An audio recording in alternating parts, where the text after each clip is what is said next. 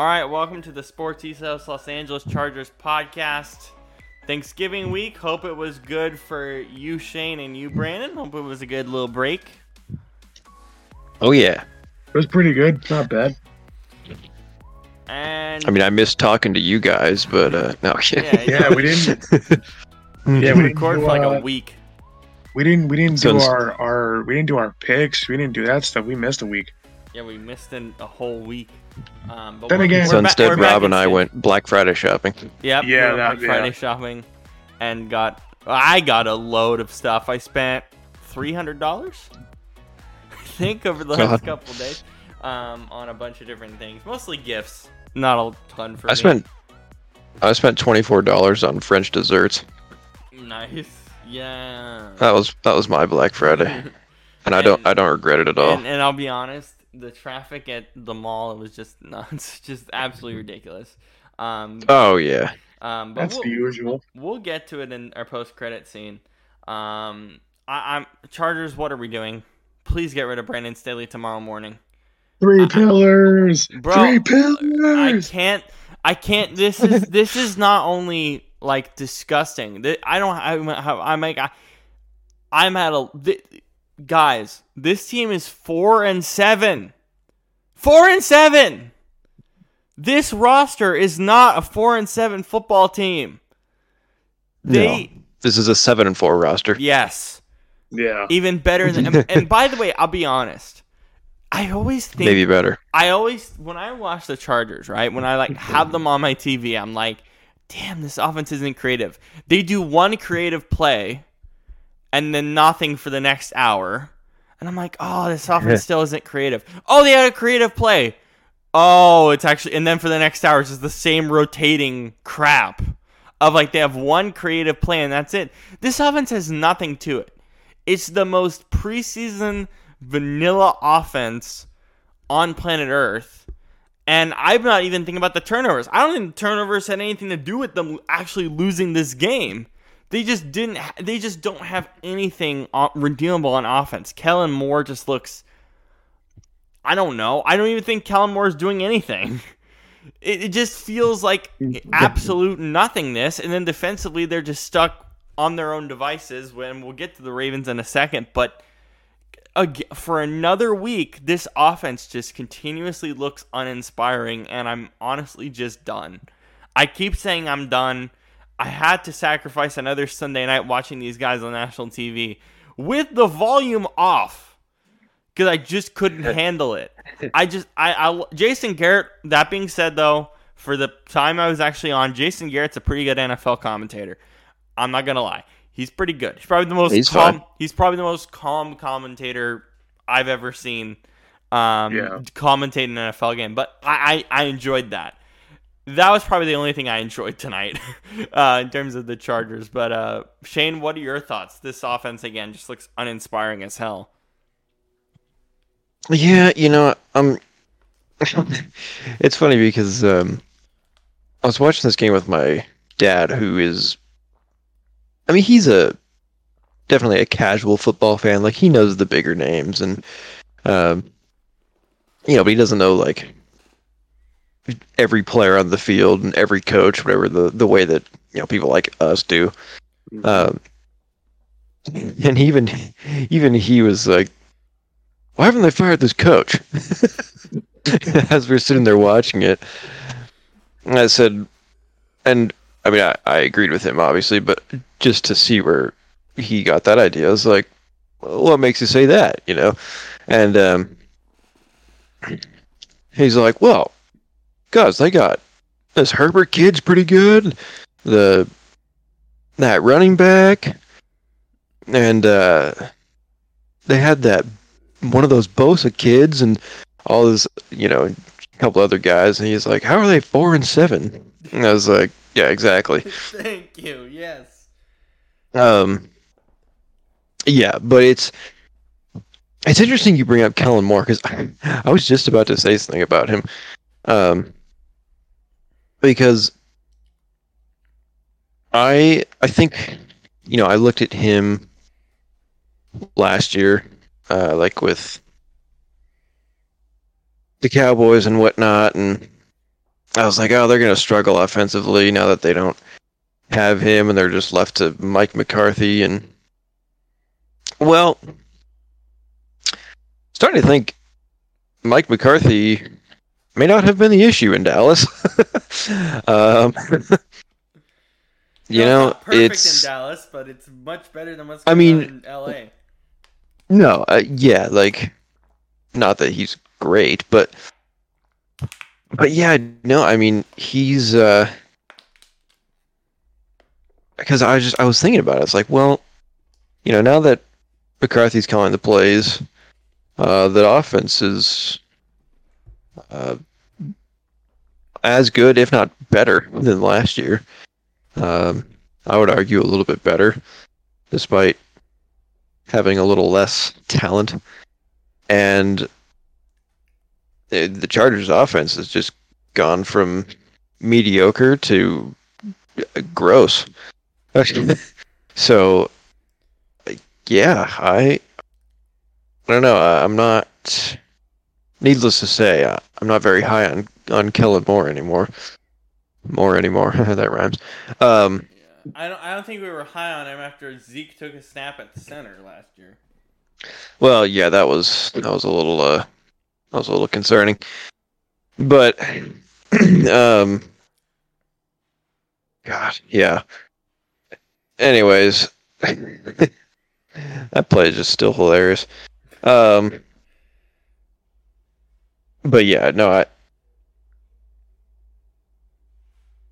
I have more thoughts, but Brandon, what do you think? I could go on forever. I mean, do I have to be like that Simpsons meme where it's like, don't make me tap the sign?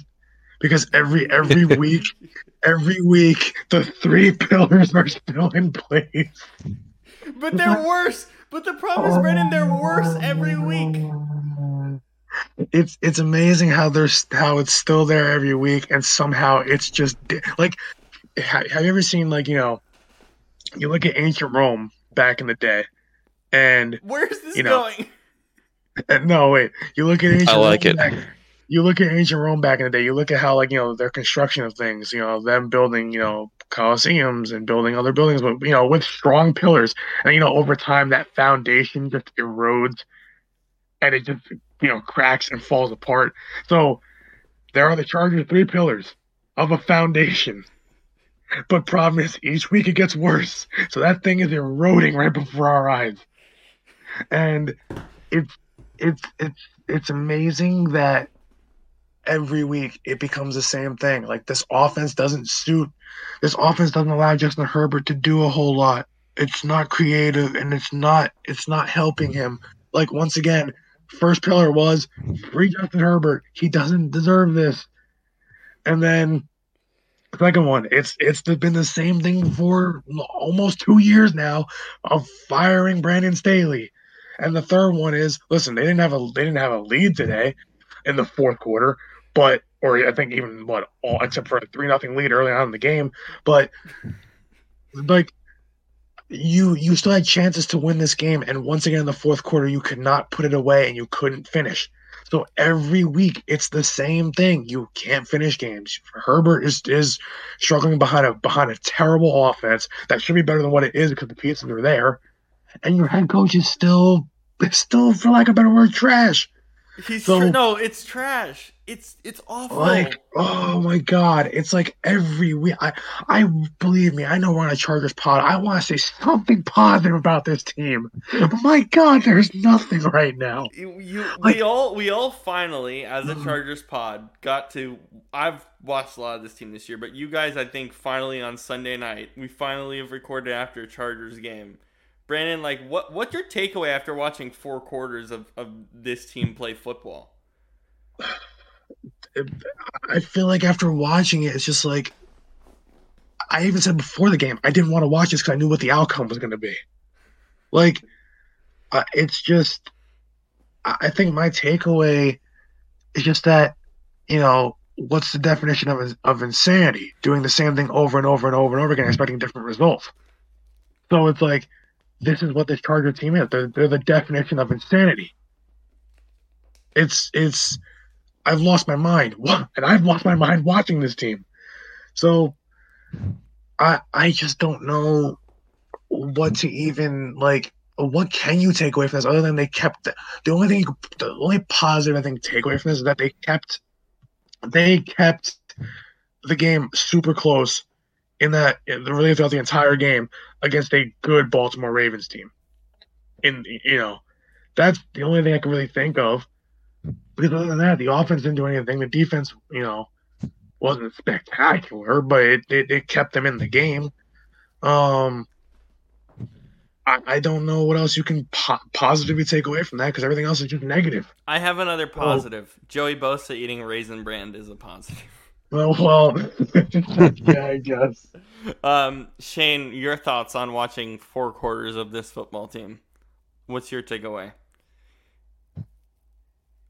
My takeaway is, they need to change now. I mean, it's not going to do much this year. I feel like it's a little late for that, but going forward, it would help. If you can start the rebuild, not necessarily like for the whole team, but just the rebuild for the coach. If you can start it now instead of needing to take 6, 7, 8 weeks or just like half a season next year to do it, that's ideal. I mean, do it tomorrow. Don't wait 8 more weeks to get this done. It's not useful. It doesn't help anybody. Yeah, and I mean, there's plenty of guys out there who I think would be a good fit. Should have taken Sean Payton once again, but that's in the past now. But other guys, Brian Flores, I think that could work. We saw how he turned Miami around. Tom Johnson in Detroit? Yeah. The offensive coordinator in Detroit? Yeah. Seems like a good thought. Mm-hmm. Let me think about this. Brian Johnson, maybe? Please take him. Take him. Take him. I don't care who won tonight. Take him. We'll get there. Dan Quinn? No. I think Tom Johnson makes the most sense if that's the right name, the OC in Detroit. I think that makes perfect sense. Yeah. Going to offense, I'm just going to read off the points scored every week for the Ravens and just give me your reaction. I'm not going to tell you the team. I'm just going to tell you the total points scored. You guys ready? Yeah. Uh-huh. I'm going from week 1 down. So week 1, week 2, week 3, week 4, so on and so forth. Okay. 25 points, 27 points, 19 points, 28 points, 10 points, 24 points, 38 points, 31 points, 37 points, 31 points, 34 points, 20 points. What's your reaction to that? Well, seems like they were kind of shaky at first, but now they're on a roll for the most part. And yet, today I still feel like this team doesn't make sense. Shane, do you agree? I mean, you could say that about a lot of teams this year because it's been very topsy-turvy this season. But, I mean, no, I think it's relatively, well, not simple, but for the most part, they make perfect sense to me. I think it's a team that is a little bit Lamar friendly, a little bit, or not friendly, reliant. It's just that until this year, they didn't really have a lot for him to work with other than Mark Andrews. And I think they just are giving into his athletic ability instead of trying to turn him into some pocket passer and just And that being said, I think he has improved as a passer quite a bit this season. But regardless, I think it's just a team that is quick and creative offensively, and is also quick but very physical defensively. And they can beat you multiple ways, from running to whether it's like Gus Edwards or Lamar, or if it's an all-out passing attack with OBJ, say Jones. Was Mark Andrews, not now, fortunately, but even without him, they seem to be fine for the most part, which I think says a lot about the talent they've built up there the last couple of years, or the last year, I guess. That they are able to do that, because a year or two ago, this would not be possible without Mark Andrews. Yet, here they are now. They're doing it. So, yeah, I think that's kind of how I feel about them. Brandon, do you agree? Yeah, and I mean, I like, we're saying like, each like, they've been shaky. Especially they were shaky, like a lot shakier early on. Like, you can say that about every single team right now that's in the playoff picture, pretty much. That's like, in the top 7 seeds of each conference, really. But especially the teams that have 8, 9, or like the Eagles say having 10 wins, you can say the same thing for all of them. But it's like, when I look at this Ravens team, I, I'm not like, I know we know that they're dominant, but they're not as dominant as what the media makes them to be. Like, I don't see it yet.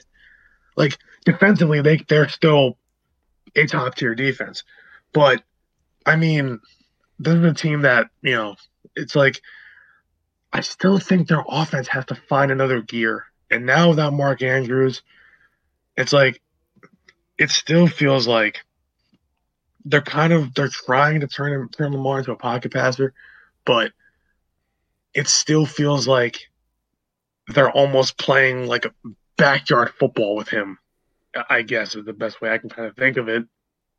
I mean, like, Zay Flowers is nice. OBJ is still serviceable. There's still something there compared to what Lamar's had in previous seasons, and that kind of helps the offense a little bit. But I feel like, we always say defense wins championships, right? And this defense can play with the best of them this season. But I just feel like today, like, yeah, the Chargers have our the Chargers are the Chargers, and when you play, Justin Herbert, regardless of how bad Team Ryan might be, Justin Herbert always finds a way to hang around in games. But, like that, the Ravens Chargers game, I thought that game was going to be more of a blowout, and it was a one-score game basically all the way till the end. And it was only a 13-10 game. Like, they weren't impressive today. They weren't impressed. They lost to the Browns, and they shouldn't have. Like, they blew out the Seahawks, but the Seahawks have been really shaky this year at best. Uh, they got into a one-score game with the Cardinals. Uh, they lost to the Steelers. I mean, listen, Steelers Ravens is always that close, but they only scored 10 points against the Steelers. They struggled against a good defense. Like, I feel like, when they play somewhat decent defenses, they just seem to not be able to get it together. Like, the Chargers have a kind of a iffy D, but it's just like, the Ravens to me are not showing, I think, anything yet that is like, I'm wowed by them, like the rest of the mainstream media might be, like ESPN, Fox Sports. Like, we always hear about Lamar Jackson played great or the Ravens played great. I'm like, not really, but I'm like, they're still a tough team, but that's because they rely heavily on their style of defense. That defense, like, defense wins championships. They could win a championship this year with how good their defense is, but their offense to me still, I just think it still leaves a lot to be desired yet. I mean, have not like I said, have not having Mark Andrews doesn't help, obviously, but they're still, a quarterback like Lamar Jackson with Zay Flowers, with OBJ, who it definitely is still serviceable. He can still make plays. It should still be better than what it is, and that concerns me going forward as we go into like these games. Start getting into the real tough stretches of the season for these teams. Like remember, the Ravens' upcoming schedule is difficult. It's difficult because you have I mean Rams next week. You're at home. That's not bad, but you have the Jaguars who can beat you, the Niners who can definitely beat you, the Dolphins who can definitely beat you, and the Steelers who you always play tough against. Like, if the Ravens aren't careful or if they can't kind of hit that hit that full potential where I know they can be, they could lose 4 out of those 5 games. So, and that would really be a big blow to their season. But anything's possible. But I don't know. Like right now, looking at that stretch, especially those last 3 to 4 games, that is not easy by any stretch of the imagination. It's like I don't know how confident I am, especially because all 3 of those games are on the road. They got to go to Jacksonville, then San Fran. Oh no, they're at home for the Dolphins, but still it's the Dolphins.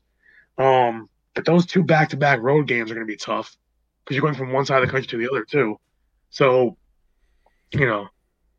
I'm still confident in them, but I'm not sold on them. I think like other people might be. Their defense can take them a long way, but their offense still leaves a lot to be desired.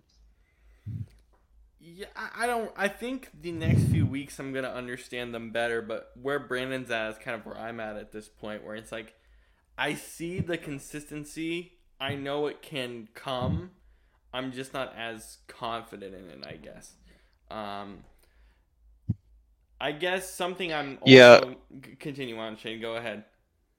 Well, I mean, I was just gonna say really quick, because like, Brandon, you mentioned how they can, how you're not as high on them as like the media is, and I would agree with that. I feel the same way because I look at all these, like the 5 or 6 best teams, and I can tell you right off the bat 3 things about them that I'm like, oh yeah, this is great, and then 3 things where I'm like, oh, this is bad, this needs to be fixed, and they're no exception to that, So they're by no means perfect, like many people like to say. But anyways, yeah, Rob. To continue on your team, I'm continuing to just not be confident in, and we can talk about the last 2 games for this team. The Kansas City Chiefs, they made Aiden McConnell look like a Pro Bowler today, and look, they didn't score like a ton, the Raiders, but what was that? And comparing it to even what they did on Monday night, which we haven't talked about at length, I'm also quite confused with them. Brandon, what are your thoughts on Kansas City? I mean, you know me. I'm still celebrating after we beat them. But but when it comes to Kansas City, I mean, this is still a team that, like Vegas hung in there with them for 3 quarters. And it's like, you shouldn't be struggling against Vegas at all, especially a quarterback that hasn't looked good in the past, but you made him look pretty damn good today. I think he's improving. That's one thing I'll say about Aiden McConnell. I think he's improving. And that's O'Connell, yes. I'm going to keep messing up his name. I think. It's Aiden O'Connell, yeah. But I'll say he's getting better week to week, but continue, Brandon. I just, I mean, it's crazy, but Aiden O'Connell, I mean, he had 250 yards, basically 250 yards passing a TD. He if you look at the stats, they're very comparable to Patrick Mahomes today. He actually went toe to toe with Patrick Mahomes. And the Chiefs have that championship pedigree, right? I'm not as concerned about them, I think, as a lot of you, like you are, or maybe the rest of other people might be a little bit. Listen, like Shane said, like, there's three good things about all these good teams, and there's three not so good things. Like with the Chiefs, it's like, they have this thing where it's like sometimes it just feels like it almost feels like they're so dominant for so long, but they just have these lapses in games, like where the offense can't really get a rhythm. I mean, part of that is because the receivers can't catch. The receivers are terrible. But That's their it's problem number one. yeah, like their receivers are god awful. But I mean, like their defense is still really good. They're like the Ravens to me. Their offense still has that next gear. The Ravens offense, like, is I mean I would not I mean not running back wise, but I think probably receiver wise, the Ravens offense is more talented than the Chiefs. Uh, and like Yeah, absolutely. both teams have that same problem where it's like, where is your second gear? Where is that championship team that we know you can be? Because we still, especially when you lose to Philly in a game that you more or less dominated for about 3 quarters, and then you are in a dogfight with the Raiders for 3 quarters. You've basically in the past 2 weeks played what uh, a game and a half of really shaky football. I mean, every good team goes through that, but against the Raiders, I mean, the Raiders. Let's not get it twisted. I mean, they made a change and it's worked out for the better. They've lit a fire under themselves, but it's still the Raiders. Like you can't go in there and just look like you're sleepwalking pretty much for 2 quarters. So it's just the Chiefs are like the Ravens are like where it's like all those three teams and there's others, but those three teams especially, it's like these teams are built to win a championship. That they all have issues, and then they rear their ugly head in games that they shouldn't be, and then we all get concerned and we're like, who's the top dog here? Because like record wise it's Philly, but defensively it's probably Kansas City or Baltimore, and it's like, but their offenses don't do what Cleveland. Philly's offense. But yeah, but then their offense doesn't do what Philly's does late in games. So it's like it's just like all these teams, Chiefs included. It's just like I don't know what to make of it. It's like I mean, great teams find ways to win. We always say that every year. That's a cliche in football, but it's true. They do, and the Chiefs did win today, and they still did it. But it's just it's still concerning that every team, not just the Chiefs, but every team this year that we've thought is a Super Bowl contender has not had one against a somewhat decent team, like a team above 500 or better. They haven't had one dominant game. None of these teams. They've beat up on the lower teams because they should have, but it's like none of these teams. It's like from week to week, it's like a crazy carousel ride, where it's like, what are you gonna get? Are you gonna get a full 60 minutes from these teams? Or are you gonna get half a game? Are you gonna get one good quarter to win it at the end of the fourth quarter? Or are you gonna get, a good first half and then you toast in the second, so you don't look as good in the second half? Like, I don't know what you're gonna get every week out of these teams, and the Chiefs today are no exception. You got basically one half of football where the Raiders they're making the Raiders look really damn good, and the Raiders are a 500 football team. So, or now I think about now below 500. So it's like, I mean, it's just the Chiefs are going to be who they are. Like, I'm not too concerned about it because their flaws, to me, aren't as bad as some other teams. But, but their biggest flaw is going to be obviously their offense.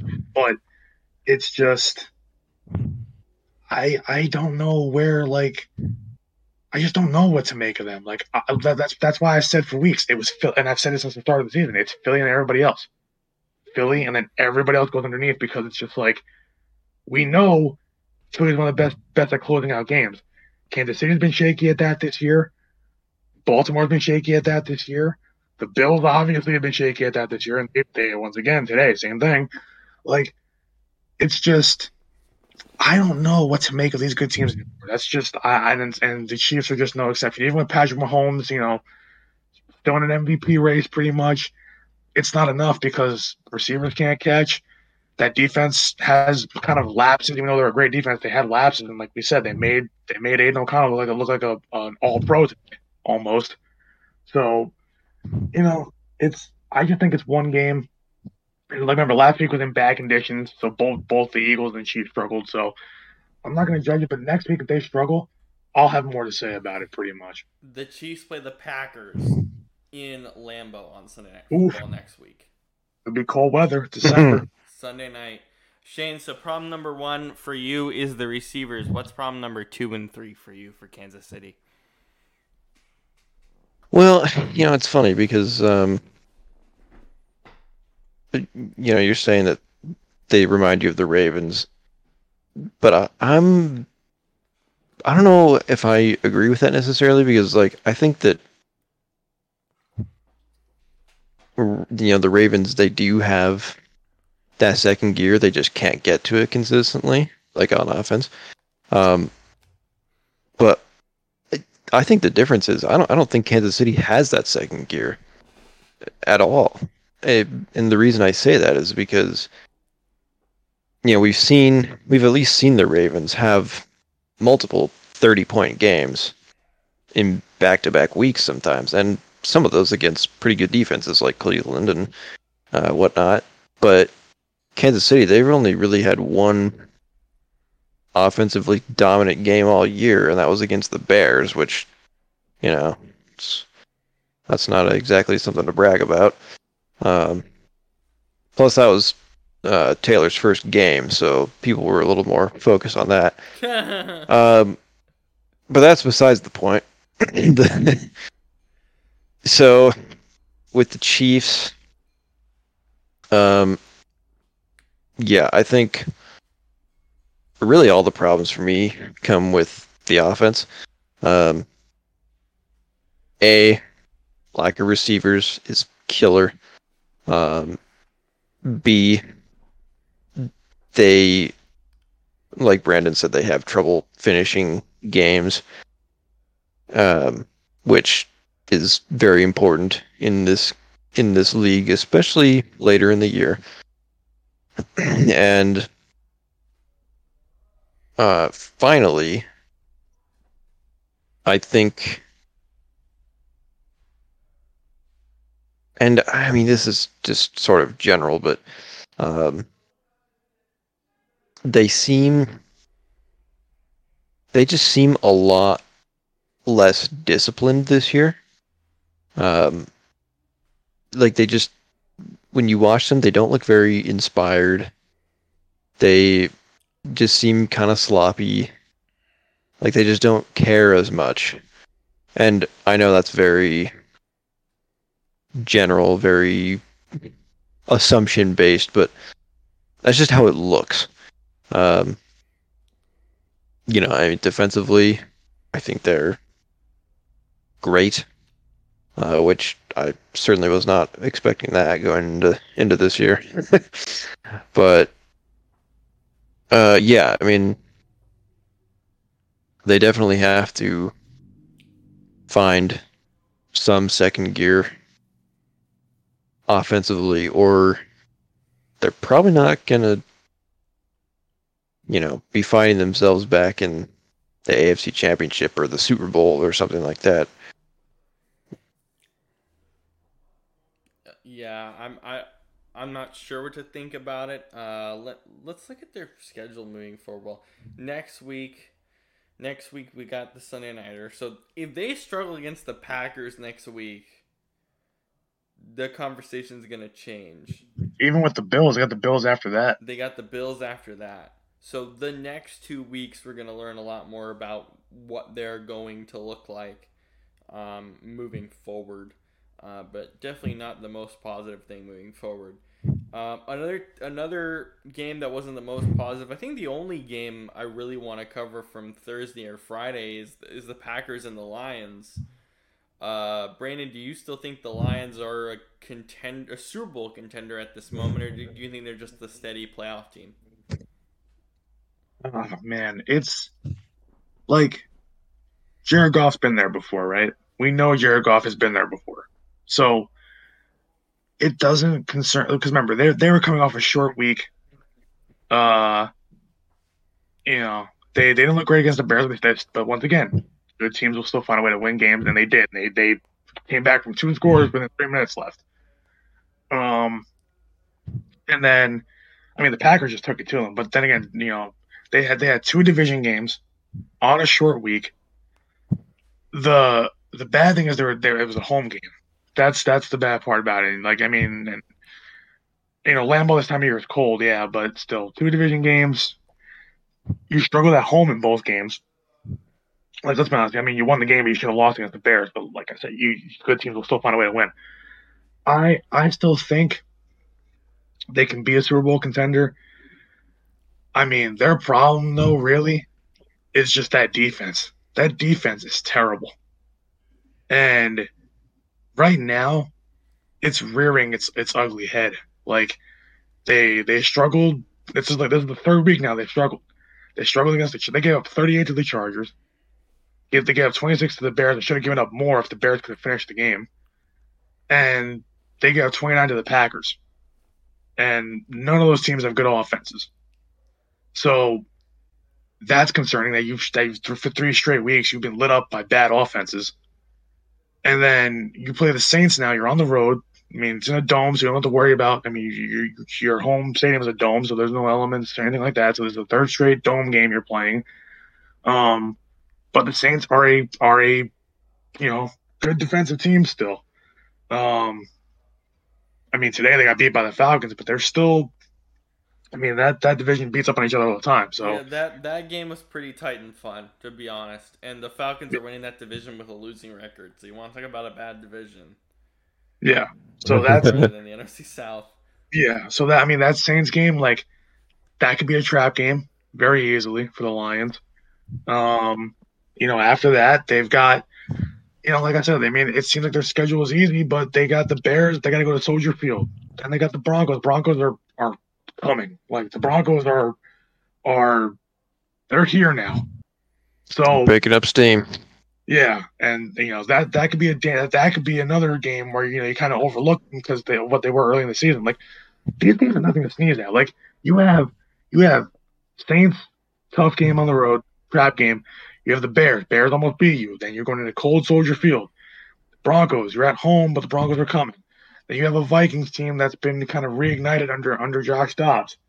And then you have, I remember the Vikings are still playing for something. So I mean, they're going to be hungry to beat you, especially that first game they play the Vikings is on the road. Then you go from Minnesota, you go play Dallas. Dallas is going to be basically what other than the Ravens, the best defense you've played this season. And when you play the Ravens, you got your face beat in. So you got to be careful with that game. And then you play the Vikings again to end the season. But that game could mean something for both teams if the Lions kind of don't get together and the Vikings keep surging. So this schedule looks easy when you first glance at it, but it really kind of isn't. And if the Lions continue to struggle like they really have been the past 3 weeks, I still think they're a Super Bowl contender. But if they don't really, really beat up on the Saints, and honestly Saints and Bears, because you got to prove that you can beat your division pretty handily, and they honestly haven't done that. So, I mean, I still think they're contenders as of right now, but I feel like with the Chiefs, same thing with the Chiefs, these next 2 weeks will tell me. Basically, we'll know by at least after the first week of December, we'll know where these teams kind of stand. I'm going to give it 1 more, maybe 2 more games, but that's basically it. Shane, are you concerned with the turnovers offensively for the Lions? Because that's the extra piece over the last month that has concerned me massively with this team. I mean, yeah, a little bit. It's turnovers turnovers are what a lot of times decides a game. Um, I mean, it's. I don't think it's a coincidence that the team with more turnovers in a game is usually the one that loses. Um, but yeah, I mean, I'm not super worried about them after this game, or I shouldn't say that. This game doesn't really change my opinion of them, because at the end of the day, I mean, it's a division rival. They did get within a touchdown of them, so I'm not like, oh my god, what are they gonna do? Um, but that being said, I mean, I don't think I ever really considered them like a serious Super Bowl contender this season. Because I think they're still probably a year or two away from that. They definitely need to get some more defensive pieces, particularly in the secondary, and and linebackers. I mean, pretty much everything except the D line. Um, which I mean, even that an upgrade wouldn't hurt in a spot or two. But anyways, so yeah. But do I still consider them a playoff contender? Absolutely. Uh, you know, I'm sure they'll probably. I'm still thinking they'll probably win the division and win a playoff game in Detroit. And then we'll see from there. But um, but yeah, that much at least I would say. I still feel that way. Yeah, I think give it a couple more weeks. I still have them in that Super Bowl bubble, but they are teetering out for me after the last few weeks. But we'll see how their schedule presents themselves, or how they present themselves with their schedule over the next few weeks. A couple quick hits for me here. Jaguars, Texans. Look, the Texans defense is not anything to write home about. We knew this, but I'm so excited for these two teams to play twice a year moving forward. Are you guys excited for this moving forward? I never thought in my lifetime that Jaguars Texans would be an exciting rivalry in the NFL, but I think that's gonna be the next great. I mean, knock on wood, but for the next 5-10 years, next great NFL rivalry, or like division rival, I guess. With these two guys, this is exciting. It was a close game. Obviously Jacksonville came away with the win, but I mean, Houston, they got close. That game was fun. That game was fun. It was. The thing is that I just look at Houston and I just like their defense is nothing special. I still think their defense is in a rebuild, but they're young. They're gonna fix that real quick. I think they're very young. Yeah, I think they're gonna fix that really quick. Brandon, your thoughts on Jags Texans? I mean, this is wild, right? Like, if you add up the combined yardage today, right? Like, look at the numbers, team stats wise. This is just wild. Jaguars had 445 total yards of offense. Texans had 352. Right? Let's add that up real quick. So 445. Yeah, 445 plus 352 is almost 800 total yards of offense between two teams. Jesus Christ. They both didn't even hit 30 points. Texans ran 58 plays. Jaguars ran 68.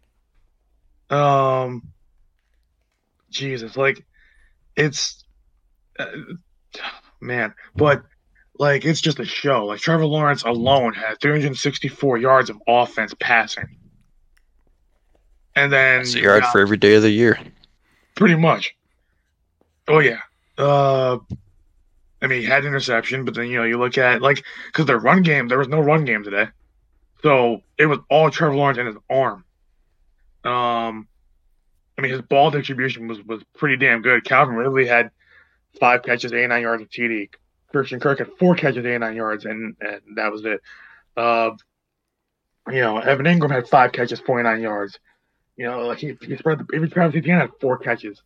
So he spread the ball around great. I mean, CJ Stroud continues to just be impressive. Guy had 304 yards passing, 2 TDs. He also had a rushing TD. He had over 350 yards of total offense himself. So him and Trevor Lawrence just went back and forth. Tank Dell had a good day too again. I love those two together. Yeah. Nico Collins had the best day though. He had another game. He had 7 catches, 104 yards in a TD. Yeah. I mean, Devin Singletary it's funny. Devin Singletary was their second leading receiver. Yeah, he actually got the ball a lot. It was weird. Yeah, but it's like that. Those two teams. It's like just like Shane. I never thought in my life I'd be saying Jaguars Texans is a marquee matchup, but it's become that. I think now it's here.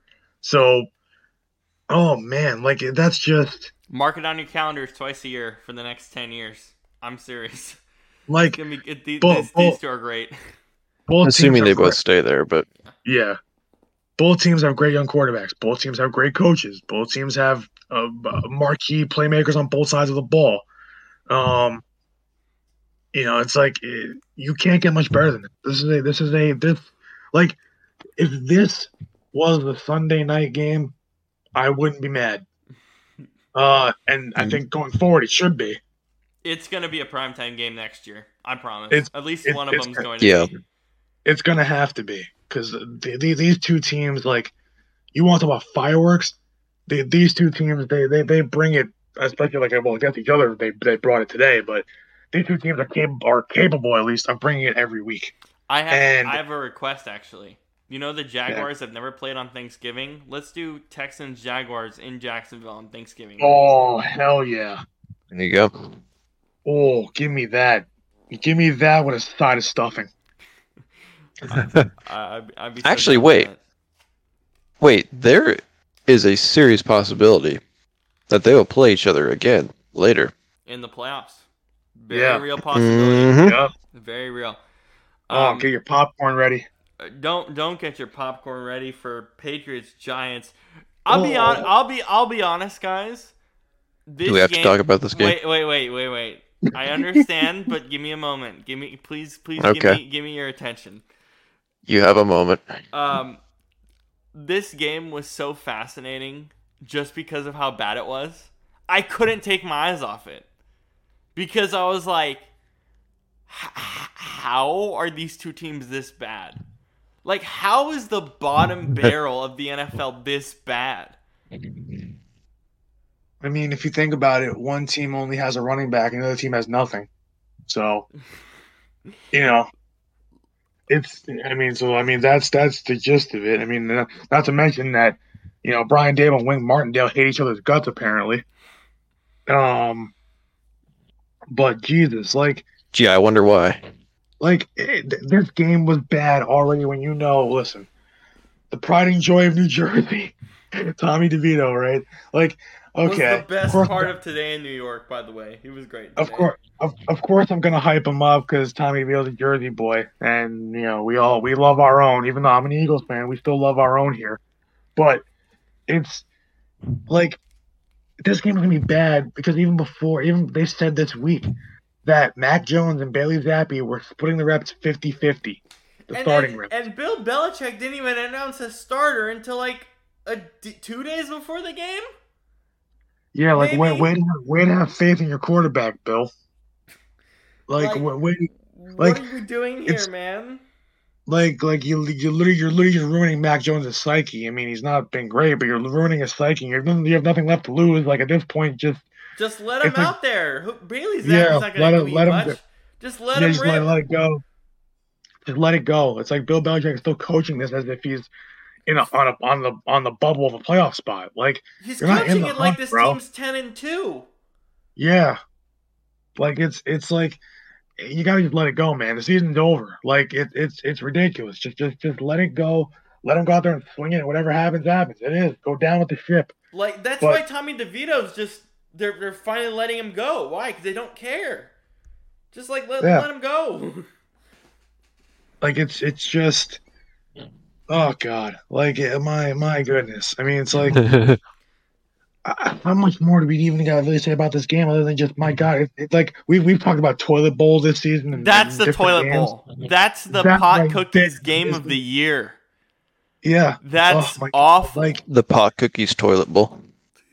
oh yeah, that might actually win the award for like the biggest pot cookies game of the year. Yeah, we're gonna have a pot cookies award, and I argued this game already won it. Oh yeah, I don't know. Unless two teams play to a 0-0 tie, there's nothing that can be worse than this. But again, You know- I was just so mesmerized by how bad it was. It made no sense. Go ahead, Shane.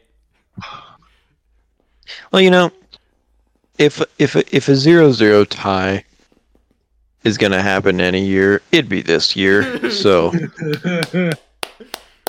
know, Oh my god. I'm just saying. Man. On the plus side, and so we're talking about Brandon Staley getting fired. We're talking about the fact that the Raiders made a change at their head coach and look at what's happening there. There was another coaching change, probably the most important coaching change of the year in Matt Canada finally getting the can. And the Steelers got 400 yards of offense. And by the way, under Matt Canada's stewardship, horrible stewardship, they never got 400 yards of offense. How could they? And they finally you know what? got 400 yards today. So props to Pittsburgh for winning a game and actually looking competent on offense. You know when they last had 400 yards of offense in a game? I don't even want to know. What Jesus is it? Christ. What was it? It was, I forget exactly when it was, but it was like week 10 of 2020 or something like that. Oh my God. God. Not even a joke.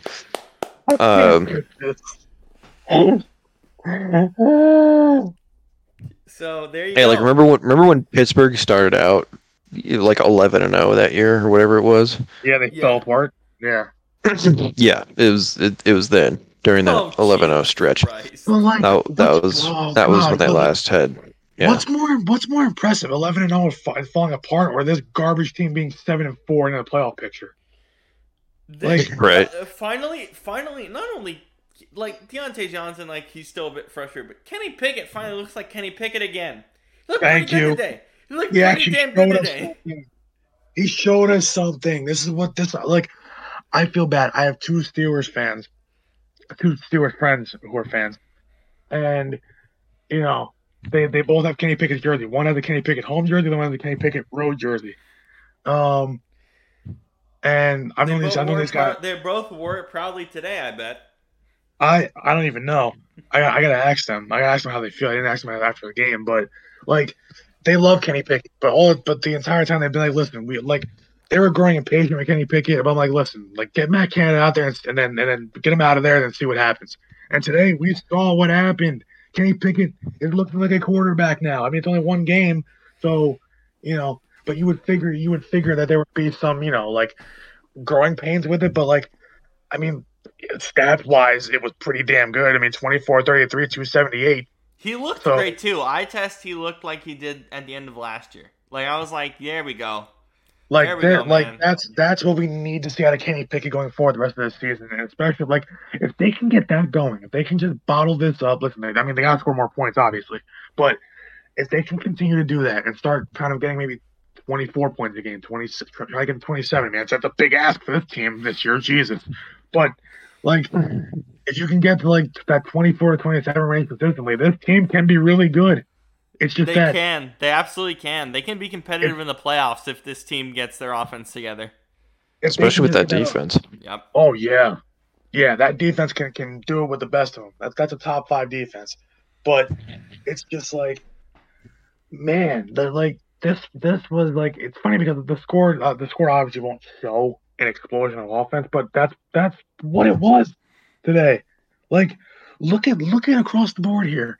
We got, of course, I read Kenny Pickett's numbers, but even your rushing attack. Najee Harris, 15 carries, 99 yards, and TD. Jalen Warren wasn't great, but did what he had to do. Pat Fryer was your leading receiver. Funny enough, Thank 9 catches. God, finally, Jesus. Yeah. Finally, they used Pat Fryermuth, who I had him in fantasy for like half the season. I had to get rid of him because he wasn't doing anything, and now he's gonna. I guarantee he explodes now. But and then you got Pickens, who had 58, 3 catches for 58 yards. Deontay Johnson, 4 catches, 50 yards. Like, the ball was still spread around well. I mean, you want a little more production there, but still spread around well enough. But that's the first step of building a good offense, and then going and taking that and building off of it. I mean, listen, it's crazy that we're thinking that a team is building themselves up after 11 weeks into the season, but that's what we're getting with the Steelers. They still have a winning record. They're still in the playoff picture. They're still a team we're going to talk about week after week. Yeah, like, my God, it's like, oh Jesus, it's just like it's kind of a breath of fresh air. Even though you didn't score a lot of points, it's still a breath of fresh air to see this team do something offensively, and they did. So, you know what? I'm happy for listen, I've known those two guys. One of them I've known since grammar school, since we went from kindergarten all the way till we've done almost 20 years together, and now I've been friends with him since we were 8 years old, so I've been friends with him for 15 plus years now. So and the other kid I've known since middle school, so it's like I've known them for a long time, and I've seen them go through all the phases of the Steelers pretty much. The turmoil with AB, like now with the Matt Canada black cloud hanging over this team, and it's like we are finally now seeming like we're moving away. That black cloud's finally moving away, and here comes the sunny blue skies.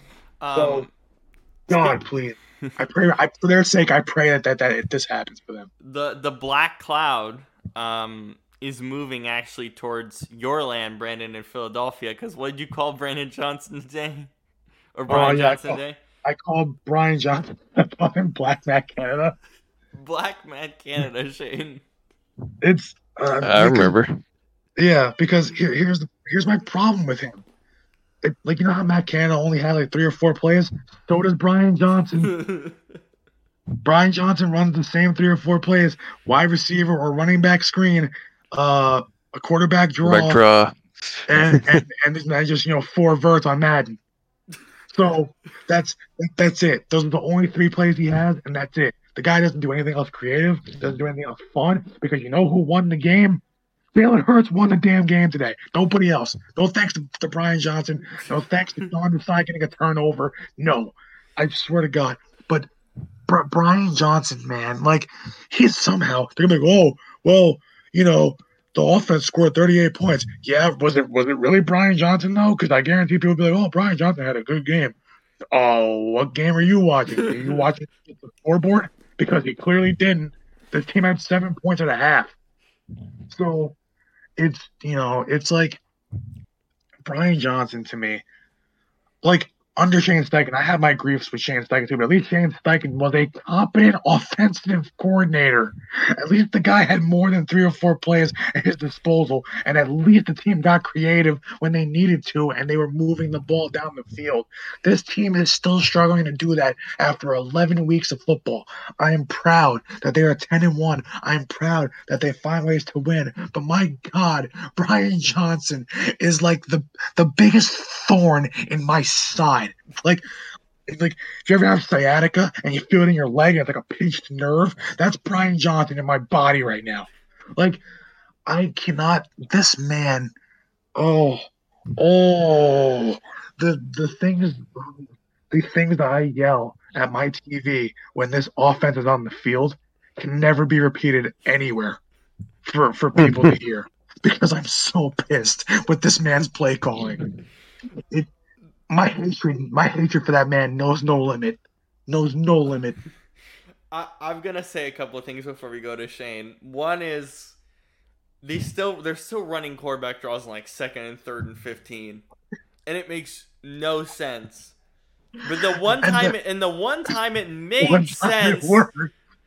The one time it made sense was the play to win the damn game, which is the most dumbfounding thing I've ever seen.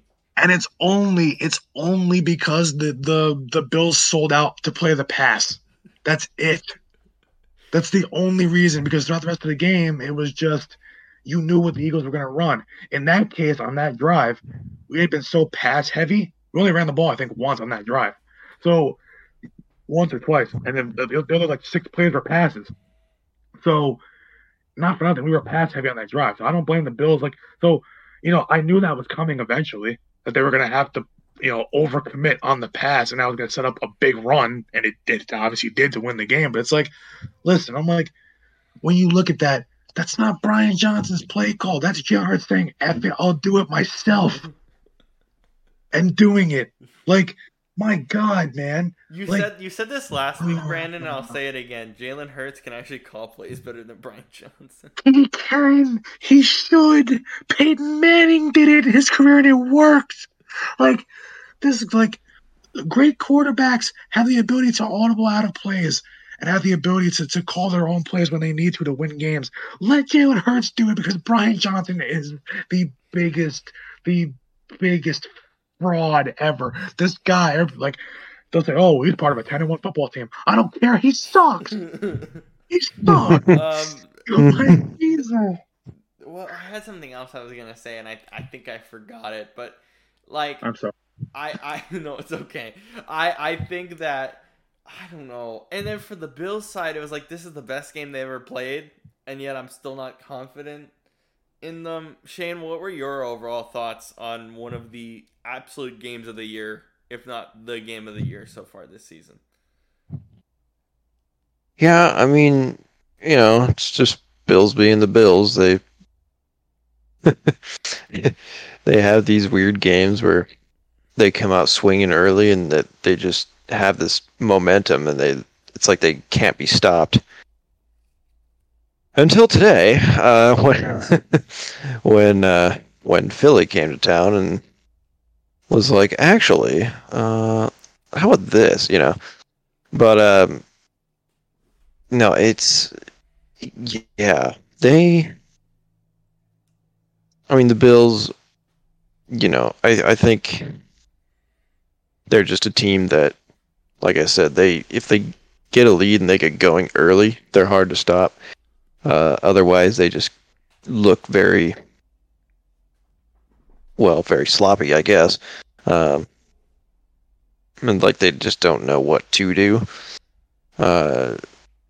Which wasn't necessarily the case today, because, I mean, they had the game and they were in the lead for 99% of the game. And they just blew it. But yeah, that's just, they might not make the playoffs. They might. I don't know. But no, they're not. I'm sorry. The Bills are not making the playoffs. No, I mean, they're probably not. But They're even 10th. if they did, I know, but even if they did, they would not. Like, they're one of those teams that I could either see them getting knocked out in the first round or, like, going deep, because they just have these weird games where they're like, yeah, we're going to play good today. And it's just, but yeah, no, I don't think they'll even make it at this point. But And like with the Bills too, it's like everybody was saying, was losing their mind over the Bills beating the Jets last week. I'm like, well, it's the Jets, and look at what they did against the Dolphins on Friday. And it's like, yeah, and I'm like, here's the problem. Here's the problem with this. It's a division game. You play them for a second time. Division games are usually splits. It's rare. It's like, honestly, these days it's rare for a team to sweep their division. They got embarrassed by the Jets the first time because Josh Allen looked terrible. So of course Josh Allen's going to come out and have something to prove in that game and whoop them. Like, that's you knew that was going to happen almost. Like that didn't move the needle. I don't know why people thought they were going to come and defend. Listen, they put up a lot of yards on Philly. They did put up points, but like, Josh Allen didn't look great. He wasn't a world beater. Philly's defense just couldn't tackle today. They were kind of like the Seahawks today, really. They were kind of like what the Seahawks were on Thursday. And here's the thing. No, they weren't that bad. No, yeah, they still weren't that bad, but they were getting there. Like that. I mean, like, the problem was too is that early on in that game, like not for nothing, that defense was gassed because the offense couldn't. It was a 3-and-out, 3-and-out, 3-and-out, 3-and-out every drive. So that defense was gassed. But it's like, I don't listen. Do I hate when refs make bad calls? We all do, right? But I don't like people constantly saying that the Eagles are bailed out by refs every game. If you have a lead in the game, then mind you, the Bills had 4 different leads, 2 of which were double-digit leads. That's your fault. You lost that game. I also want to make a point on this. I think games that play like that, like where it's really competitive and really tight, at some level, the refs are going to step back. There's just a natural tendency. So I don't know how much it's going to matter. Like, I think the intentional grounding call, I think there's some determination there. But at some point, they're going to let them play. And for the most part, I don't think this game was reffed really well at all on both sides. Yeah, but I don't think it really matters though. Because this game was kind of just nuts. And I don't think the refs could have been able to make enough of the right calls to make a difference. That's just kind of how I felt. Yeah. And it's like just one more thing I'll say about it too. It's like, they want to say, it's become this narrative now because listen, it happened with the Chiefs too. Once the Chiefs became good, the narrative became, the refs helped them. Like, it's like, but when you're a good team, you find ways to win. It's like, when it came to the Bills, you can't say the refs helped Philly when you had 2 double-digit leads. One was 17-7, another one, and that's what I told you guys in the chat, but I'm going to tell us for people on the pod listening. You had a 17-7 lead at halftime. You had a 24-14 lead in the third quarter. You had a 31-28 lead with less than 2 minutes to go. All you do is make a stop on defense, you win the game. You couldn't do it. And you let Jake Elliott bang through a damn near 60-yard field goal. Oh, my God. That's one of the best field goals. That was insane. Oh, I'm sorry. I don't care. Jake Elliott's the best kicker in Eagles history at that point. And then, you go to overtime. You get the ball. You had a miscommunication for an easy TD, which would have won you the game. And so you kick a field goal, so you still have a lead, and your defense still couldn't stop Philly to win the game. So that's on you. Don't blame the refs. That is completely 1,000% on you. You couldn't finish the game. You didn't make enough plays when it mattered, and your defense could not stop the Eagles. The Eagles couldn't stop them late in that game. So that doesn't matter. At that point, that whole ref show talk does not matter. Unless it's in a completely egregious call, which really none of them were. They were just bad. The refs were bad. Yeah, the refs were bad. But can you really say any of those calls was egregious? Not entirely. Not really. Not entirely. It's like, that's I gotta make that point every week because I'm tired of making this whole, stop blaming the refs point. But it's like the refs have been terrible across not even just the top teams. They've been bad across the league. The league has every game has had 10 bad calls in it. So it's like, can we stop complaining? The better team won tonight, plain and simple, period. I'm just gonna finish out with this. So here's where I have a problem with the Eagles in overtime. If DeAndre Swift didn't get that big run, and certain things didn't happen, the Eagles were content to tie. And that was very, very clear that Brian Johnson was just like, okay, I'm just going to play for the tie. That was very clear in overtime with 6 minutes left. There was he should be fired just for that. There's barely any sense of urgency. It was disgustingly awful. Yeah, at first, I was on the same page as you, Rob. I remember saying I want them to take the clock down that way in case they do tie, somehow, then the Bills wouldn't have a chance to try to win it again. But it's but then when I saw it, and I saw that and there were a couple of times where they took the play clock all the way down. I'm like, what are you doing? Just snap the ball. What play you're running, just snap it. You're trying to win this game. You're trying to run the clock down like you're winning in the fourth quarter when you're down in OT. Yeah, expecting the tie at the end. That was stupid. They treated that. Yeah, they treated that like it was a game-winning field goal situation, and they had 7 minutes on the clock, and they got the ball back, and they were trying to kill the whole clock, like the Eagles usually do, and try to win that game on a field goal. But it's you got to go for the TD. Listen, they eventually got it, but without that big run But DeAndre Swift, This game would have ended in a tie. I'm Yeah. almost guaranteeing it. yeah, they're gonna have Jake Elliott's leg decided on another 50+ yard field goal, which you don't want to have him kick again because you don't want to be put in that situation again. And it's like, that's what I'm saying. Like Jalen Hurts also won that drive because every throw he made was on the money. Every single throw was on the money on that drive. Yeah, but again, if certain things don't happen the way they do, that game ends in a tie, and we're sitting here talking about a tie. It's just unbelievable. Like we're also looking at that AJ Brown, that potential, that fumble or incomplete pass play. It's like, that was a short throw. I mean, you only needed short yards, but that was like what, 2nd and 4? Yeah, it was atrocious. Why are you running a 5-yard play on 2nd and 4, and especially when you're already past midfield? Like, you gotta start going down the field, not just running 5-yard plays every single snap. Shane, you hate ties. How do you feel about how the Eagles did at the end of that drive? Well, like I said, I mean, Brian Johnson should be fired just for that. But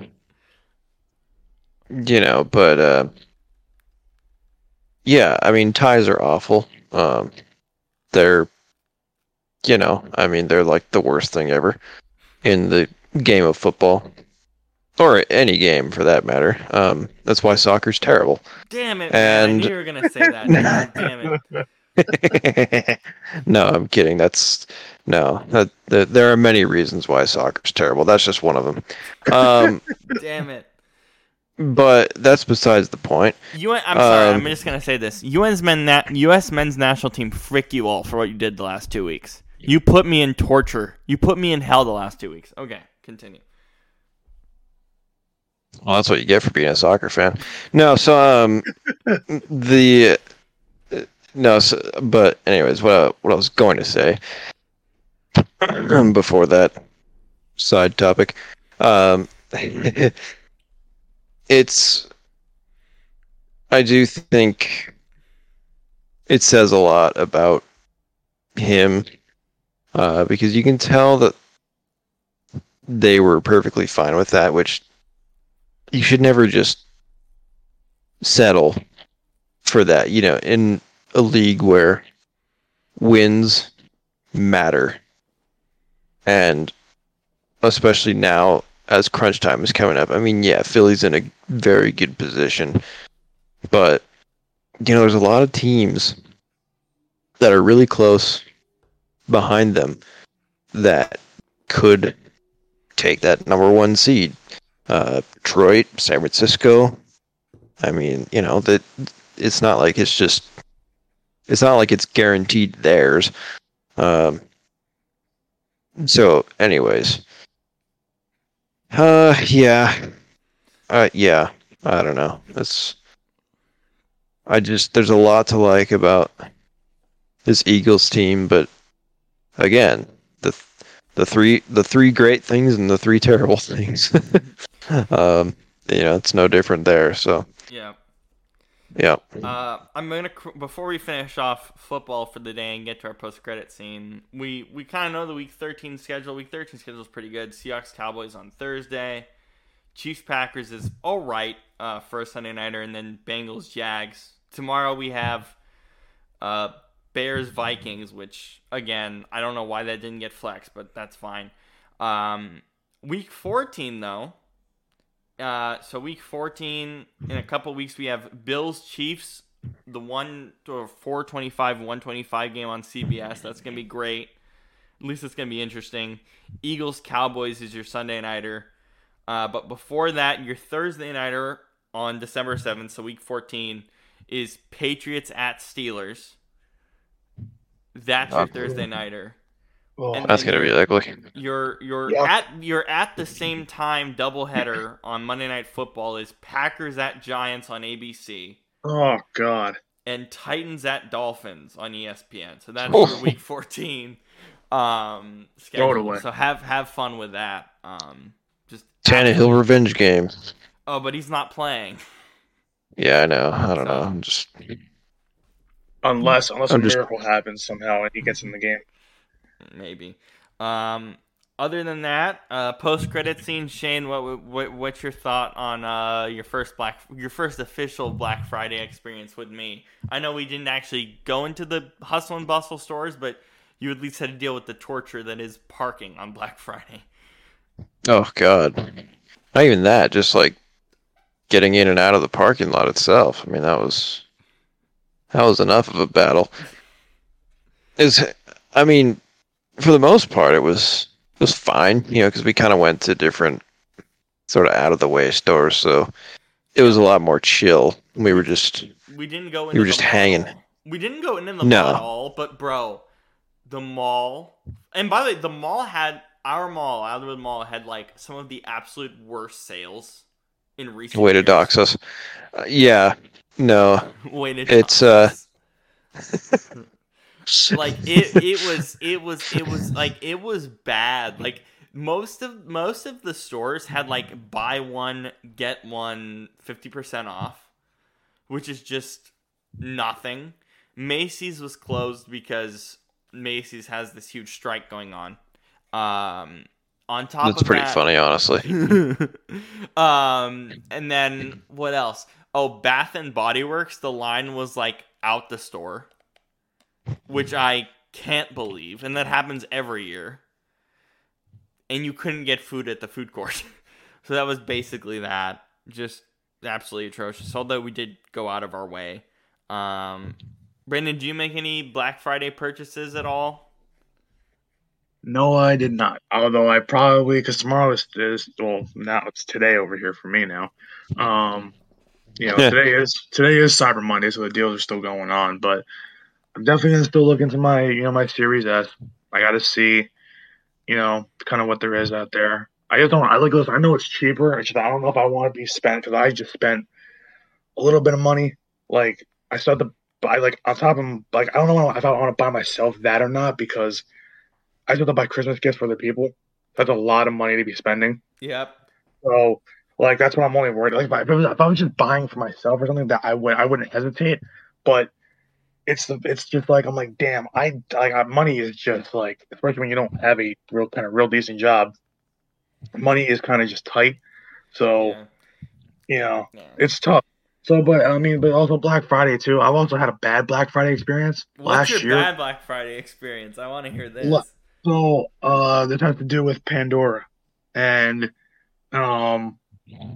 because Jesus, that hasn't happened once. It's happened twice. It's happened in back-to-back years. Around they always say like, oh yeah, order this because my mom and my sister like charms. So my mom has a charm bracelet. She's got so many different charms for me and my sister over the years, all that stuff. So I ordered my mom a charm.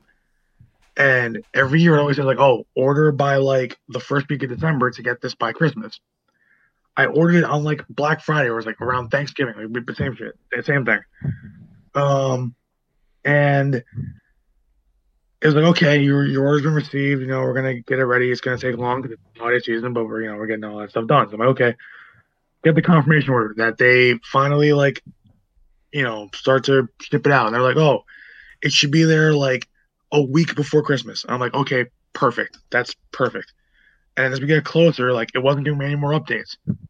And then we get to like the week before, like when it's supposed to come, and I was like, oh, it's not coming until like the day after, and the day after is her birthday, so December 26th, my mom's birthday. So I'm like, okay, I can wait for that. That's probably fine. And the next day it was like, oh, now it's not coming until New Year's. And I'm like, what the hell's going on? And so this hasn't happened once now. This has happened twice around Black Friday. They've lost my packages. What? That's trash. Oh, because I actually put in a claim for it after a while, saying, "Hey, I never got this thing, and you guys owe me money for it." So like I waited until like January, like because I just kind of forgot about it because Christmas, the holidays, all that stuff. So I kind of forgot about it. I looked again in January, and I'm like, oh, I never got this.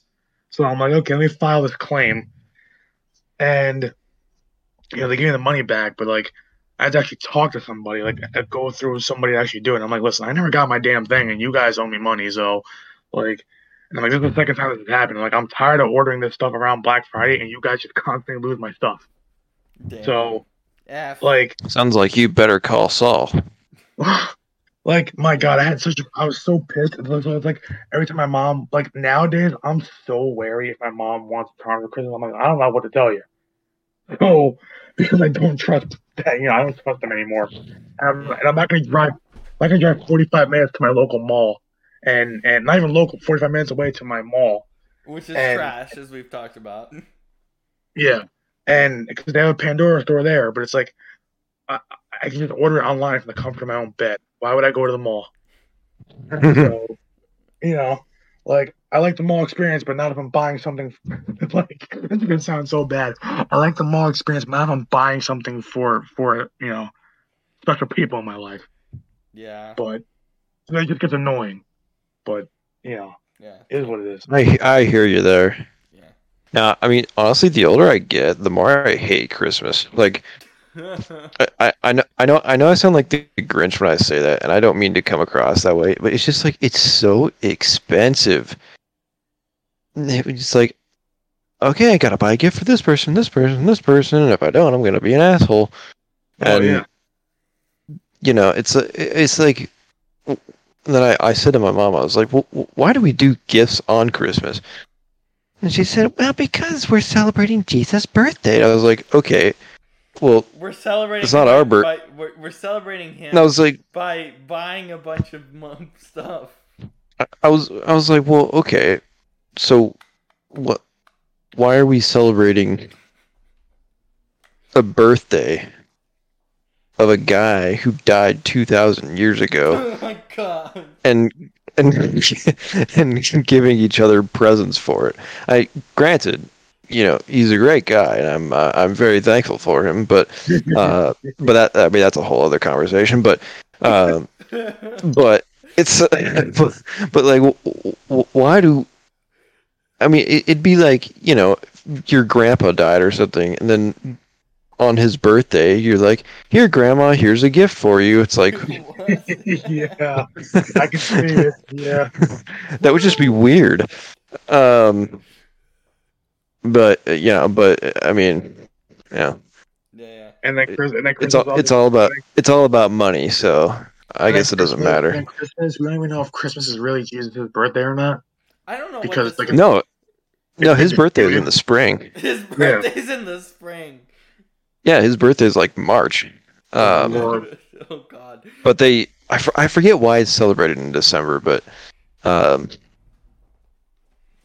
yeah, no, that's why when I was younger, I didn't like Easter as much, but now as I get older, I love Easter because it's just like it's no gifts or anything. You just you go to church, You eat eggs. and then you come home, you have a brunch or whatever, and just hang out. Like it's great. Any Thanksgiving stories from our time off? Anything interesting or funny? My grandfather makes enough food to feed the homeless across America. So I eat good for about 4 days. Not gonna lie. Good. Very good. Let me just say this year was like every year is usually fire. This year, chef's kiss. It was so good. Nice. Yeah, we just ate and then watched like the first half of the Seahawks game, and it was abysmal. So then we just played Cards Against Humanity, and that was much less terrible. So yeah, so it wasn't bad. I went to Best Buy, and Target. No, Fred Meyer, Best Buy, Target with my mom at 5 a.m. the next morning. Oh God! And I bought her a tablet, so that's good. At least I got her something. At least I got that. You're a psychopath, Robert. What? Not for buying her a tablet. That was very nice of you. But for going to those stores at 5 a.m. on Black Friday, what the hell is wrong with you? Do you realize that all the parking lots were filled to the brim at 5 a.m? Although to be fair, you probably hadn't slept by that point. No, I did. I slept like 12 hours. He was wide awake. No, I Wow. was wide awake, but I slept a good bit. You were Before. just wired. I was. I was It was so on wired. Vector. I was so wired, and my coworker was so mad from having to work that he coughed all over me and my boss for like 2 hours. It was incredible, just unbelievable. Robert was just incredibly wired on Red Bull and like keyboard cleaner. No, Just no. It actually was. It was a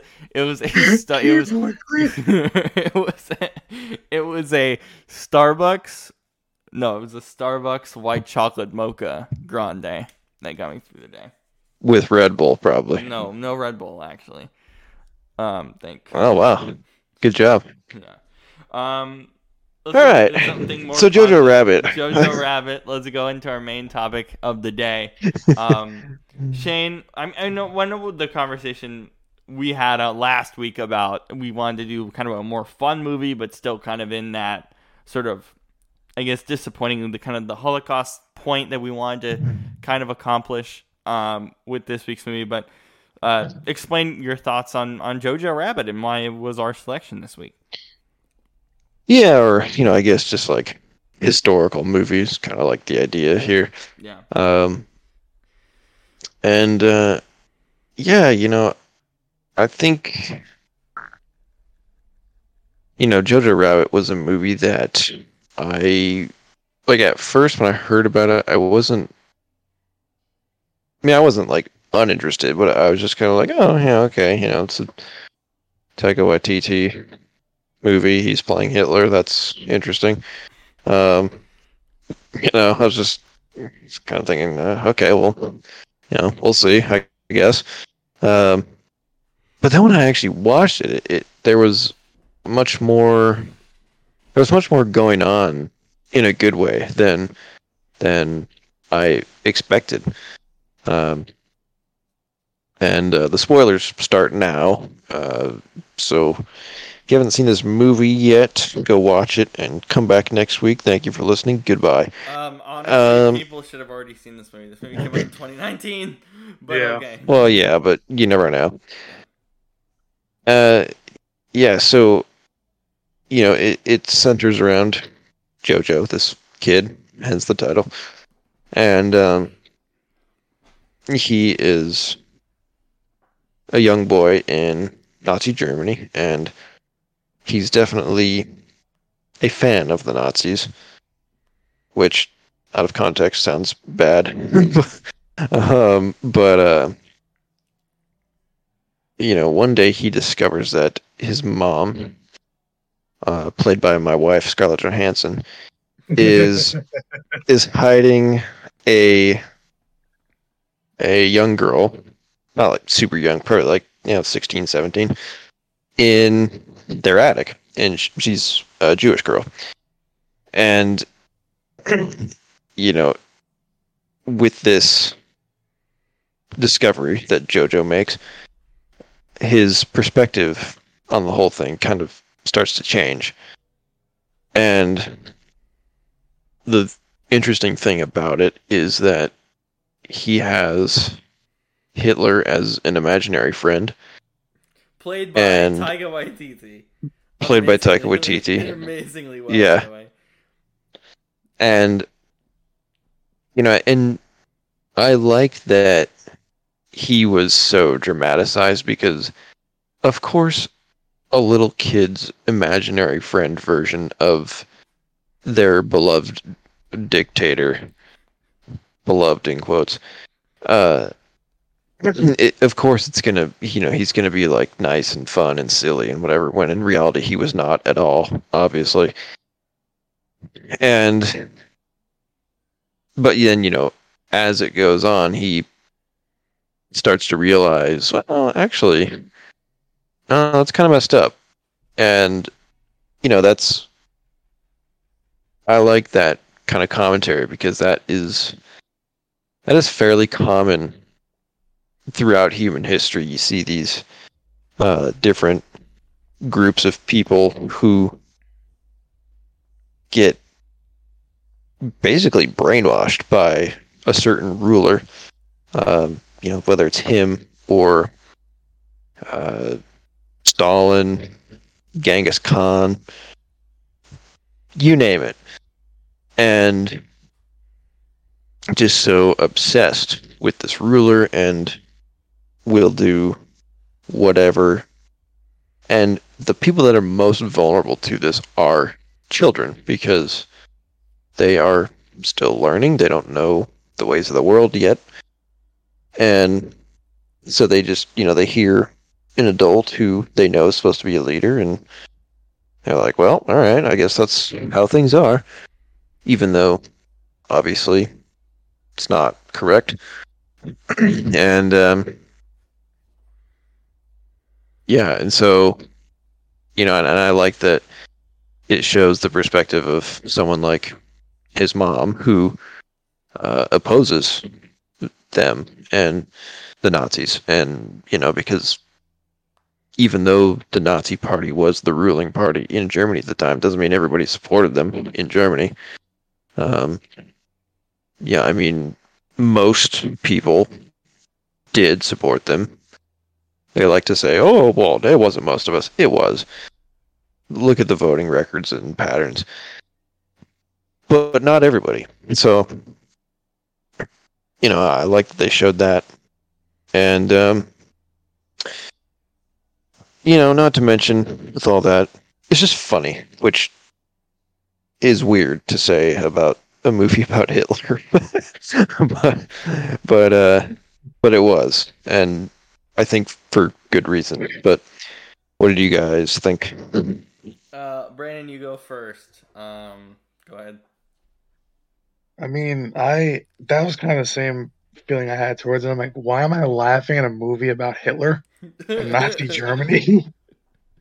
but like, but it's great. At first, I didn't realize that Hitler was his imaginary friend until they actually like showed him like vanish in that scene in the woods. That was when I was like, oh wait a minute, he actually is an imaginary friend. Like I didn't realize it at first. I was like, I don't know why I didn't realize it, but I just didn't.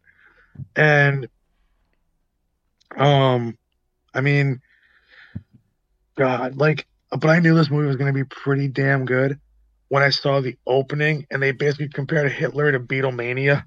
I was like, I was like, I know this movie's gonna be great. Like, just off this scene alone, I'm like, this is great. Oh, and the fact they had "I Want to Hold Your Hand" in German Oh my is god, I is love that. is pretty good. But geez, like everything about it was so done, like so well done. It's like it's hard to pull off. Like it's a comedy drama movie. Comedy dramas are kind of hard to pull off anyway because they have to balance. Dramedies? Yeah, dramedies. You have to balance the right amount of seriousness and like with the right amount of like lightheartedness and funniness. But you also have like, but then when you throw into the mix that it's like about Nazi Germany and Hitler, it's like how the hell can you pull that off? And they did because it's like I remember the thing like, and I was telling you, Rob, I was telling you earlier, like the criticisms were that the criticisms about the movie were that like, oh, it was kind of like you know like kind of not making fun, but like kind of like you know kind of poking fun at like the real horrors of Nazi Germany and stuff like that. It's like, but it's a satire. It wasn't making fun of it. It was showing how bad it really was, just through like a thinly veiled like disguise of being funny. Like it's like I love you know this movie. It's like it's hard to pull off a funny movie about such a serious and gross and awful subject, but it did it. And I mean, honestly, the like you have a you just like I mean, Taika Waititi is just funny as all hell. Um, every scene he was in was so funny. But I'll say the funniest scene for me was when he's like he's saying to JoJo, he's like, "You're 10 years old. Get your shit together." But then he like storms out like a little kid. He spits in the pot and then kicks the chair. Like it's like that was pretty funny. I like how that was. Um, I also like how whenever he got mad, he did his best like angry Hitler impression. So that was kind of like showing like Hitler act like. And if you notice that, like, I feel like it's one thing to have like they had like Hitler being like his imaginary friend, but just like Hitler was a nasty villain in real life, you know as you grow older and you grow disenchanted with like I know that that's also what happened over time in Nazi Germany. You get disenchanted with the hate speech and stuff like that. You eventually see the ugliness underneath, and eventually that came out in Taika Waititi's portrayal of Hitler throughout the movie. Um, so I like how that came out, and I just like the relationship between Elsa and JoJo was just like it was so cool to see a back and forth and to see a real like you know one minute they're fighting, next minute they're getting along. 1 minute one's trying to comfort the other. Next minute it's going back the other way. It's like I like how there was this constant like push and pull with them, uh, and that's not just because of just them coming obviously from different places, and not Nazi Germany and her being a Jewish girl, but just obviously having two different genders, two different views of life outside of just like because she's more mature. She's had the scene. She's been seeing the horrors of what her family's gone through and what she's gone through, and she's kind of had to grow up faster. Where he's so determined to grow up faster too and be a man, but he's not. He's a little kid, and it's like it's really kind of cool to see their relationship develop throughout the movie. And then I think the moment that like I mean, well, it's a moment that would break anybody, but the moment that kind of finally breaks JoJo is when him obviously seeing his mother hung in the town square. Oh my god, just a brutal scene. Like that that Mhm. that was that you know because and especially to have right before that him chasing a butterfly and having it be kind of like a happier scene and then it leading right to that, cutting right to that. It's like that is the almost the perfect juxtaposition of. And remember, this is also they brought up what Rilke, that poet, Yeah. um, Who's a and very one of key theme throughout the entire film, even to the end. yeah, and he is, and also because in that moment too, they used a quote at the end of the movie about him talking about beauty and terror. That's exactly what that scene was Yep. beauty and terror. So, and there was multiple scenes like that where there was beauty and terror.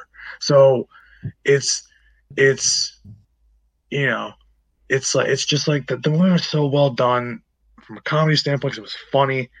Uh, Rebel Wilson, her character was hilarious. Oh my god, just Um, absolutely ridiculous. like just being absolutely off the wall, but also just and butting into conversations where she doesn't belong. Um, just funny as all hell. Um, having a, I think this is what they were going for. I mean, I don't want to speculate, because it's some it's left up to interpretation. But having a basically a gay camp counselor in what's his name, Captain K. Oh my god, Captain K is one of my favorite characters in this entire Yeah, movie. and Just he just awesome.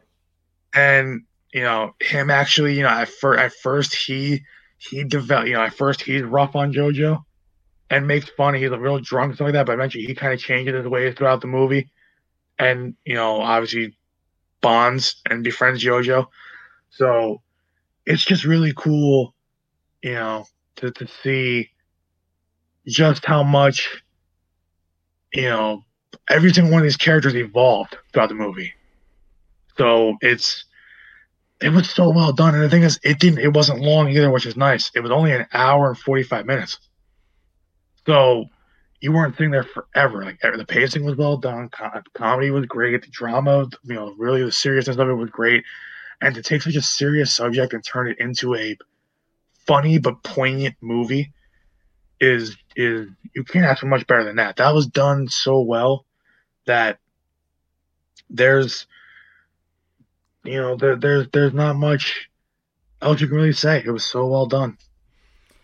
I think the biggest thing for me was how serious this movie was at important moments. Particularly Yeah. in just like the scene where she's hung, the scene where the how realistic or somewhat realistic from interpretations and obviously things we've heard from actual real life, or no, not that's not the way to put it, but actual Jewish people talking about their experience of like hiding in someone's house and then having to basically like find ways to hide themselves when the German police comes. Like that was very well done, because that's what Jewish people talk about, those horrors in that way. So it was serious when it needed to be. I also absolutely love the scene where he's like, I'm not a rabbit, or he's like, I'm a rabbit, and he grabs the grenade and throws it, and then completely gets his face smashed off. It was just like the dumbest thing, but it was a great way to kind of like ease you into his character weirdly. The funny thing actually about this was my mom came home from hanging out with some of my Romanian friends, and I'm like, oh, I'm watching this movie. Do you want to watch it with me? She watches the first maybe 40 minutes and says, I'm going to go to bed. This is stupid. Why are you watching this? And then she actually stays for the entire rest of the film and told me that she loved it at the end.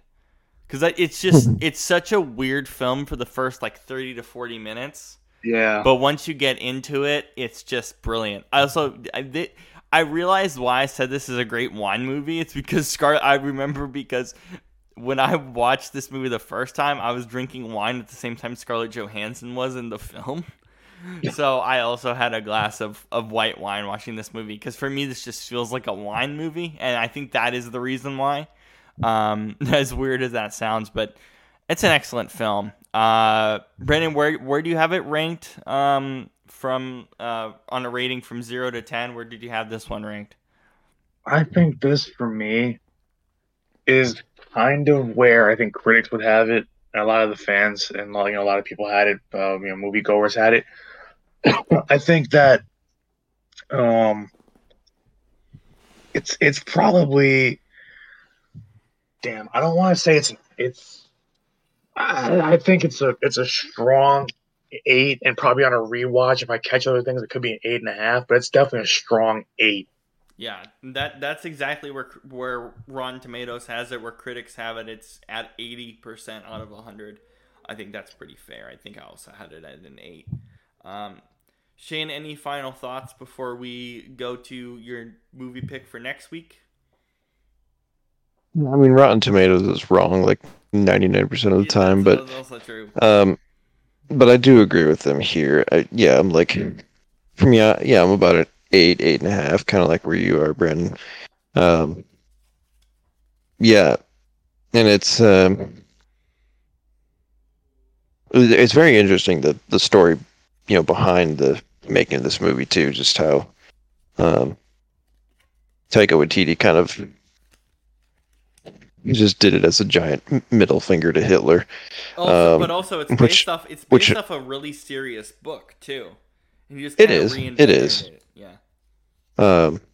But yeah, and he wasn't originally going to play Hitler, but no one would do it because they were like, oh, well, I'm not going to portray him in a positive light because, they didn't read the script probably and just whatever. Anyways, he's like, well, that's not the point, but fine, I'll just do it myself. And by the way, perfect casting. Casting himself is the right move. Yeah. Well, yeah, I mean, yeah. But yeah, no, that kind of covers it all. The next movie, I had 2 in mind. We could either.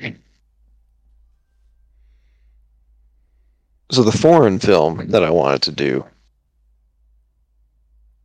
is called Pan's Labyrinth, and one of the subplots is that the main character's dad is a Nazi officer in Spain. so kind of keeps with the World War II theme. It's also a fantasy movie, so this looks super interesting. Yeah, it's like a dark fantasy. Like it's uh like tame horror, if that makes sense. Yeah, it's also Guillermo del Um, Toro, so that's very interesting. it's Guillermo del Toro, and it's a Mexican movie. Um, and I think it's pretty great. Um, but that's like the foreign slash fantasy movie that I was thinking. Um, which I mean, I do want to get to that one eventually, but um, or we could do the mockumentary, and that is District 9. Oh Oh, I love shit! District 9. I love District 9. Have It's you seen so it? good. Seen it. You have seen it, Brandon? Yeah, I've seen it. It's so Okay. good. Well, since all three of us have seen it, we'll skip that one. Yeah, District 9's great. so good. It is great. Um, okay. Well, in that case, let's do Pan's Labyrinth, and I'll think of another mockumentary All right, that sounds we could good. do Pan's in the Labyrinth for meantime. next week. That sounds really good. Pan's Labyrinth. I'm excited. 2006. It's 2000. definitely one of the more unique movies we've done. Academy Award for Best Cinematography. Yeah, Yeah, it's like in a lot of people have it like, as like some of like the greatest movies of the 21st century lists. Like it's all over the place. It's also free on it's Tubi. It's also free on Tubi, guys. So free movie, another free one. Hey, there you go. So there we go, free on Tubi. So that's good. I mean, it's visually stunning. I mean, the cinematography, yes, but just the creatures and just the world. It's really interesting. Yeah. All right. Anyways, Well, that will be it for Shane, Brandon, and myself. We'll probably see you all on Monday, depending on how the Bears game goes. But definitely on Thursday, we're probably going to have an extremely fun pod for Seahawks Cowboys. Shane, do you know what channel we're getting it on, local TV wise? no clue. I don't know. I think it's Fox locally for us. I think. Maybe. Um, Regardless, it's probably going to be like 41-10 Cowboys. Jeez. I think it's gonna be Fox, but because the biggest thing is locally, the Thursday night games and not the Monday night games anymore because they're on NBC or ABC, excuse me. But the ones locally for Thursday night are if you're in the local area, you get it on television, on on cable. Brandon, do you know like what network does it for Eagles games most of the time? Or for Giants games, maybe. Well, I mean, Eagles games we don't have a local channel, obviously, but like when we do get Eagles games, obviously they're mostly on Fox. I mean, this week was CBS, Oh but no, I'm asking for. I guess I should ask for Giants and Jets when they play on Thursday night. What channel gets it locally? I think it's 13. It for us, it's. I don't think it changes. I think because for some reason it's like when I look at the. I mean, I don't watch the local broadcast anyway. But we don't have. I don't think we have a local team like a local broadcast for it. I think it's just if it's on TV in this area, it's going to be on TV in this area, and it's going to be like ABC 7 for like that Oh, or okay, whatever. yeah. Because what happens like, is it's the same broadcast. It's just simulcasted locally. yeah, like for us, there's no like if the Giants are playing, it's going to be on TV, but it's mostly like because there is no strictly from what I remember. Like we have the only time they ever talk about the Giants outside of like Fox 5 and CBS and ABC, like when the games are on TV, there is just they do like post game wrap ups on like My Nine and like Yeah. Stuff like that. But they don't actually show the games on those channels, and I think if they do, it's once in a blue moon. So, because Yeah. remember, I'm in trying. I'm just in trying. my area, they're always on TV. I'm just trying to remember. No, I'm just trying to remember like what, because I've always been intrigued by what network gets these games locally. It's just fascinating to me Yeah. as a broadcast guy, but I don't actually know what it is for us here. I think it's gonna be Q13, Shane. I would presume it's gonna be Fox, but I Yeah, don't know. It was Fox don't last know. year.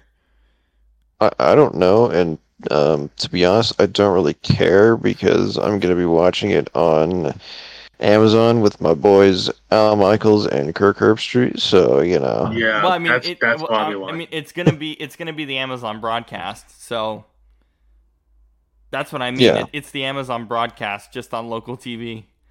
Yeah, yeah, so like for us, it's like ABC for the Giants. It'd be ABC 7, uh, NBC 4, CBS 2, Fox 5, all that stuff. But that's it. Like it's not like it's any. We don't have like a straight up just like local channel like other than like My 9 or whatever it is. Yeah, So yeah, it's yeah, like yeah.